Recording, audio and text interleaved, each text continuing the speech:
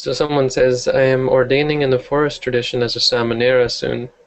I will stay as a novice for about 4 to 6 months, then I will get married. To another novice? Like at the monastery? I have a strong desire to become a monk, hence I put it off for long. Wrong?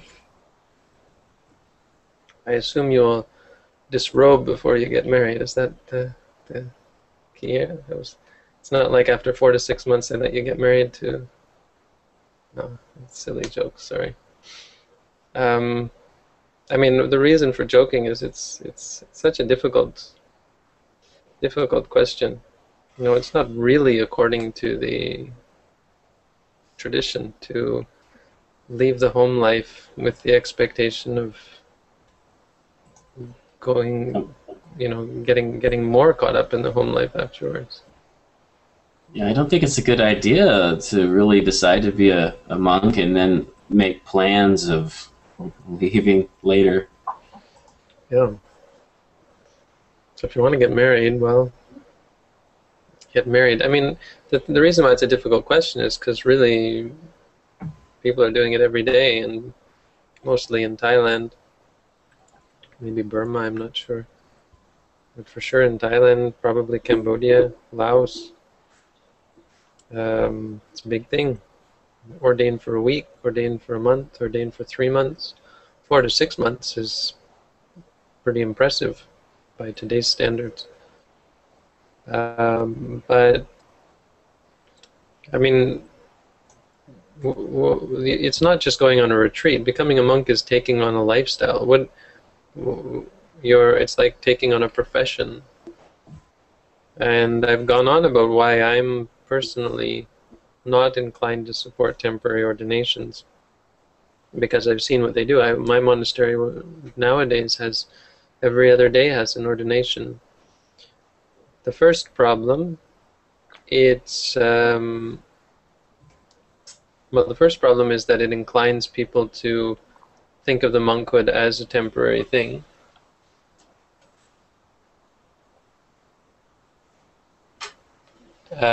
And so, you know, rather than taking it seriously and saying you ordain to dedicate your life to it, they say, oh yeah, ordination, that's what you do before you get married. And that's really how many people look at ordination. They're very happy that their children ordain, but after a month, if they decide they want to stay on, oh, there's hell to pay. Ordain for more than a month? Isn't a month enough? That kind of thing. And this is really sad, that people actually develop these ideas. The second reason is that the monks who do stay on wind up spending all of their time organizing ordinations, you know, the shaving, the robes, the bowl, checking everything, teaching the applicants how to do the chanting, how to do the ceremonies, and then teaching the new monks who, you know, sometimes people, there was recently, or a year or two ago, I heard about there was an ordination, and that night after they had ordained, one of the monks got drunk. So you're dealing with people who have no clue about the Vinaya and about the rules, and you have to teach them from scratch. That's, if done properly, that's a difficult task. Now what happens is it's usually not done properly, and so the monks, you know, sit around smoking and chatting, and they have money, and they buy food, and they buy, you know, they eat in the evening, and maybe they, you know, well, I mean, not maybe, I mean, I've been I've seen how it goes. They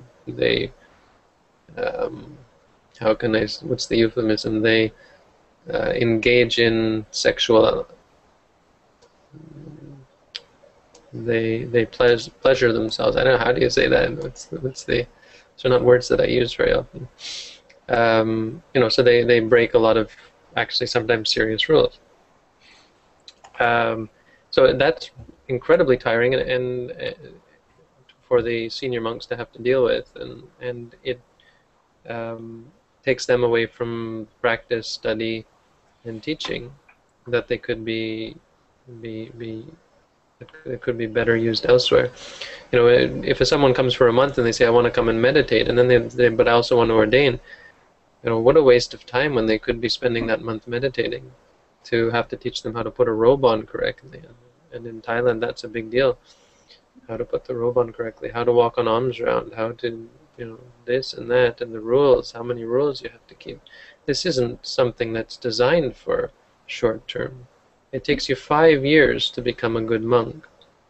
And if you don't have 5 years to do it, then you're just going to spend all that time training for nothing. Well, okay, maybe it's useful to deal with married life. And see how discipline could be useful for dealing with having a family. But and that's the argument that they use. Anyway, so you have that. Then you have the fact that it brings money and it brings it brings money and it brings fame and it brings affluence to the monastery, and so the monks wind up not only wasting their time but getting caught up in and focusing their energies on the ordinations because they get paid for it, or they get some kind of it looks good to have many monks ordaining, and they get prestige, they get power, they get fame, and so on. And so they focus on it kind of like a business. This happens. And finally, it destroys monastic harmony when you have these monks who are misbehaving,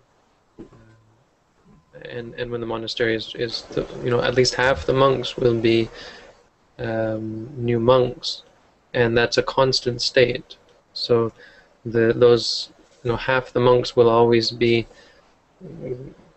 causing trouble, and so by the time you teach them how to fit in, then they leave, and then you've got a new batch. And so the monastery never really feels like a monastery. There's a lot of stress and tension and so on. So the results that it has, from what I've seen, are not positive. Is it against the rules? Technically, it's not against the rules. And if that's all you've got, then that's all you've got. But I think the biggest point is the misconception of it as being the proper thing to do, which leads, as I said, people to become complacent and undervalue the monastic life. That's really the start of it. Because if someone says, "Yeah, I want to ordain temporarily," well, you don't have to forbid them. You don't have to say, "No, we don't do temporary ordinations." Some places do. I mean, I might even do that. I'm not really interested in allowing. Well, in some cases, I would allow people to ordain temporarily, usually with the thought that they want to ordain temporarily because they have something to do later. So, okay, they can disrobe and go take care of that and then come back and ordain long-term. That kind of thing makes sense to me. But the idea of ordaining before marriage is personally something I wouldn't do. But the point, more than that, is it should be understood that this isn't what monastic life is about. I don't know.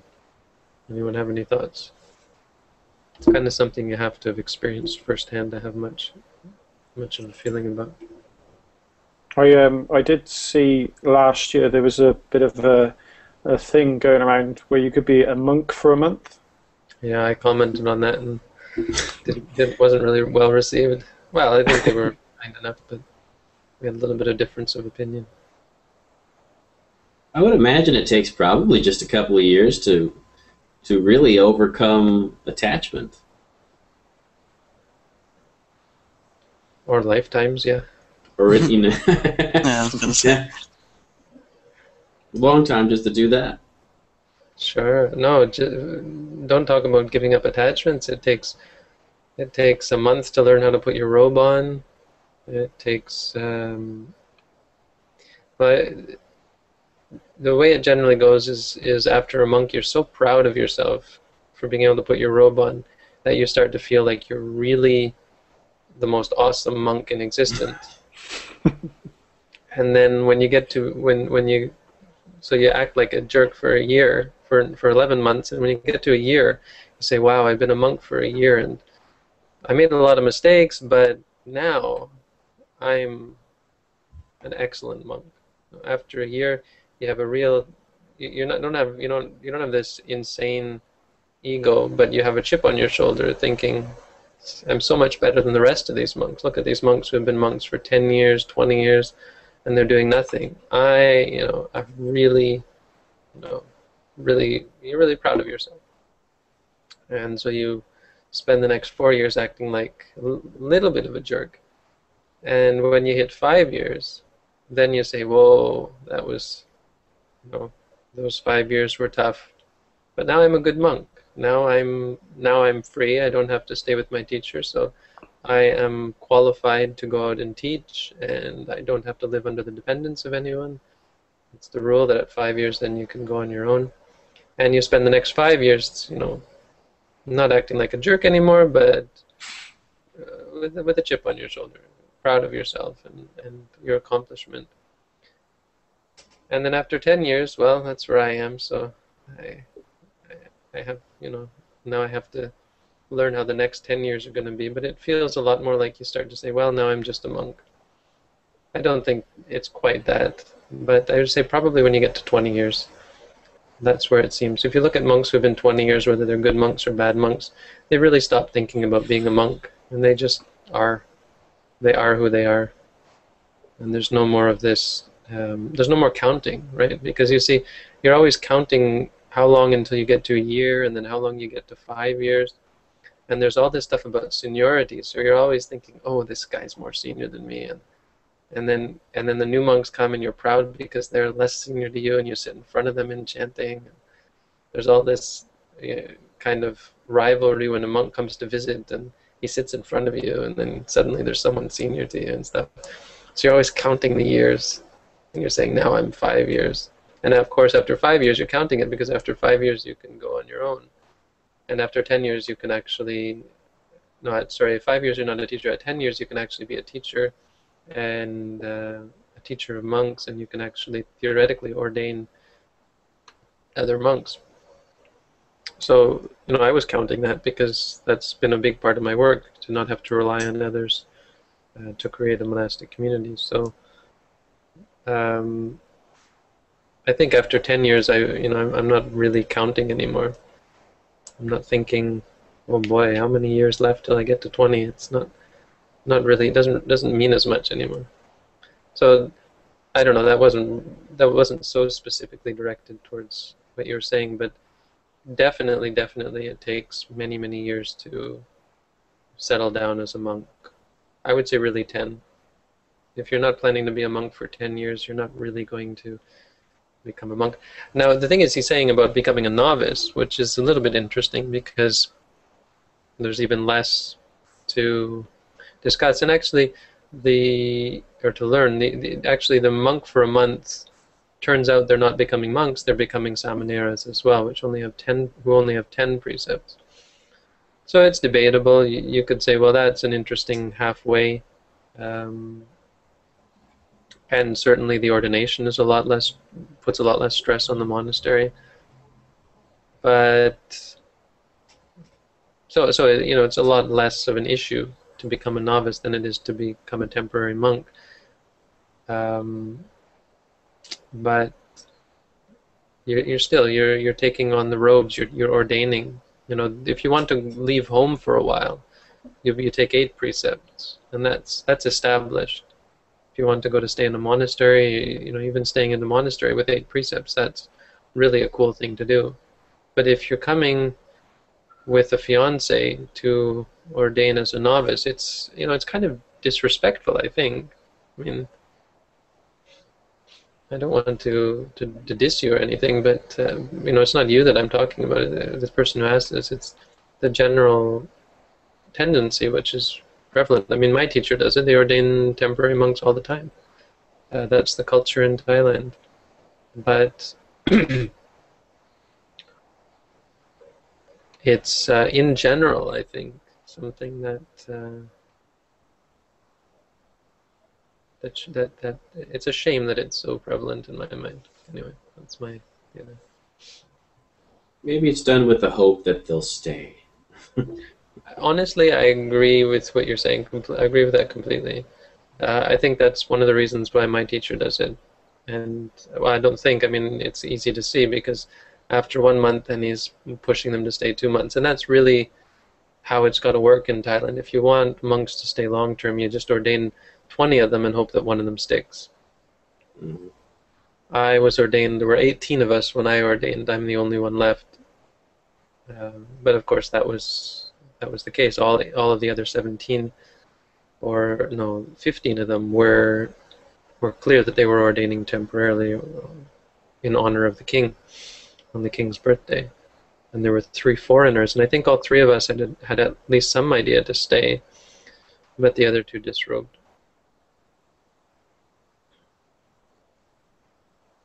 Sounds pretty strict. The whole thing about the robe that you're talking about, that sounds like a ritual in itself.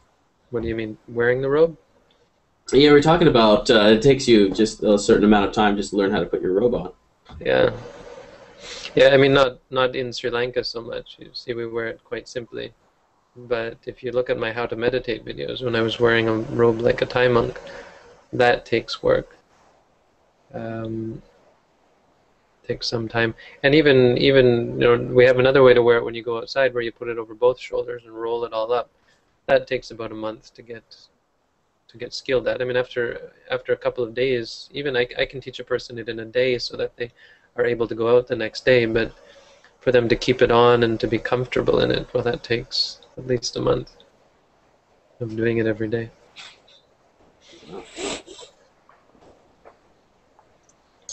I saw an interesting question here. Wait, this person's actually continuing this, if we can. Okay. I think it's the same person. What if it is marriage out of compassion? I don't really want to get married, but I see how me being in this person's life will help them more than if I become a monk for a longer time. Whoa. And it's more of both. Marriage out of compassion.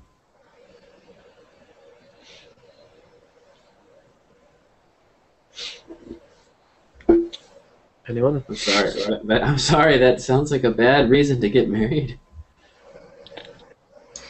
I can see it, but I don't have any real good comments. Yeah, I have comments.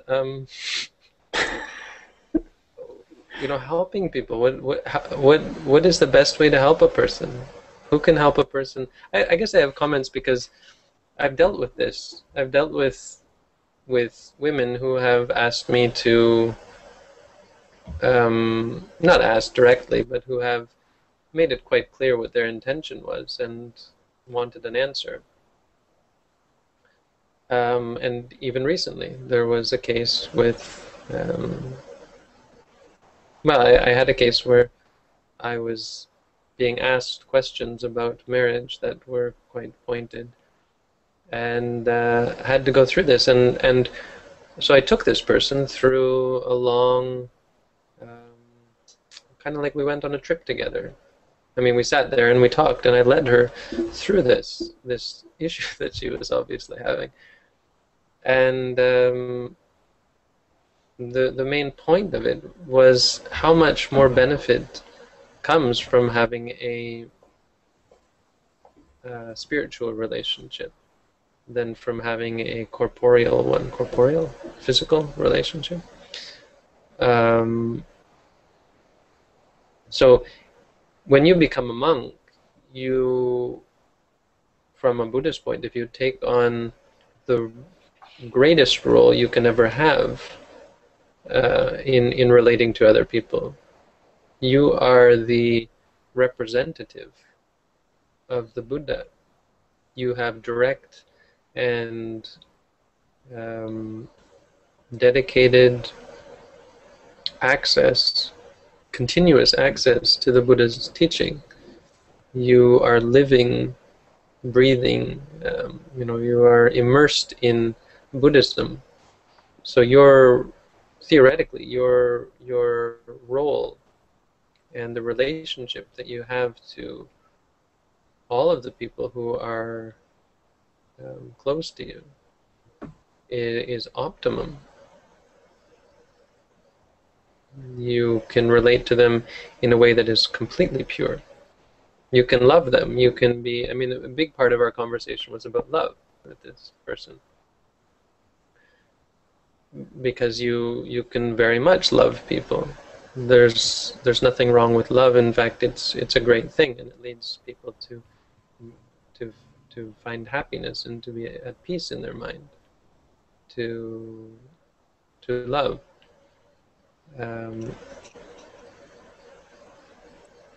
So the only benefit of marriage, or the only thing missing from a monastic relationship that marriage has, is based on attachment. And so the question you have to ask is whether attachment is beneficial to anyone. Of course, there are people who believe that, but certainly as Buddhists, we don't believe it.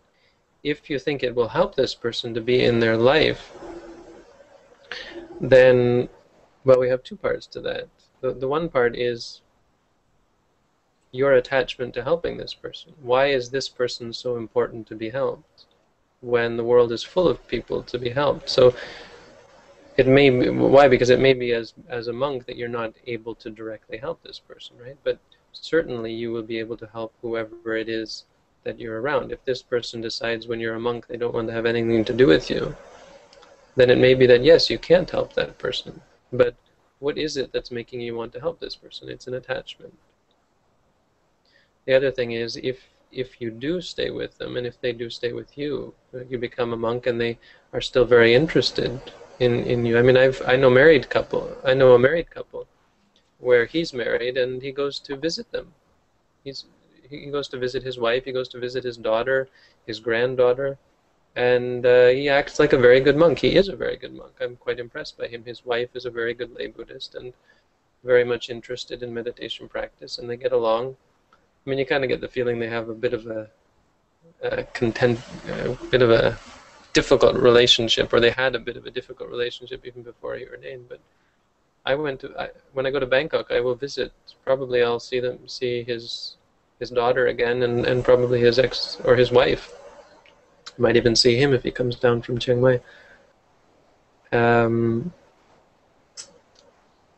so, I think he's done them a world of good to provide them with someone who's in the monastic circle, so that whenever they want, they can go and practice, and they're that much closer to Buddhism as a result. At the very least, they have a reminder. So I certainly can't see how getting married with someone could be better than becoming a monk, unless, as I say, you're probably attached to this person. Then the help doesn't have anything to do with being married to them. The help comes in spite of getting married to them. I would say, well, if you want to get married, that's the attachment. That's not out of wanting to help them. Doesn't mean that you can't help them married. But the marriage part, I don't think, because it's based on attachment, and this is why we have this crazy situation where Christians get married to Buddhists. We were talking about this yesterday, and Lama Kunga said, what did he say? Isn't that absurd or something? Just talking about it. Don't understand that at all, I think he said. He had something very clever to say about it.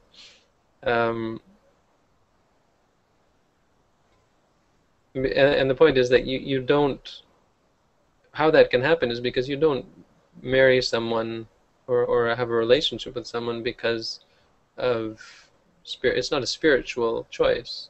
You make the choice based on attachment. People get, I mean, that's generalizing, and you say you have your reasons for getting married, but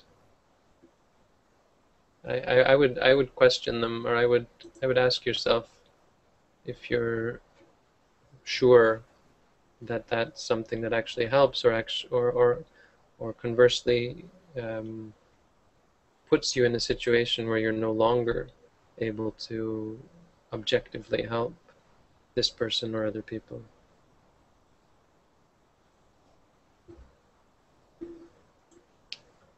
So, anyone else?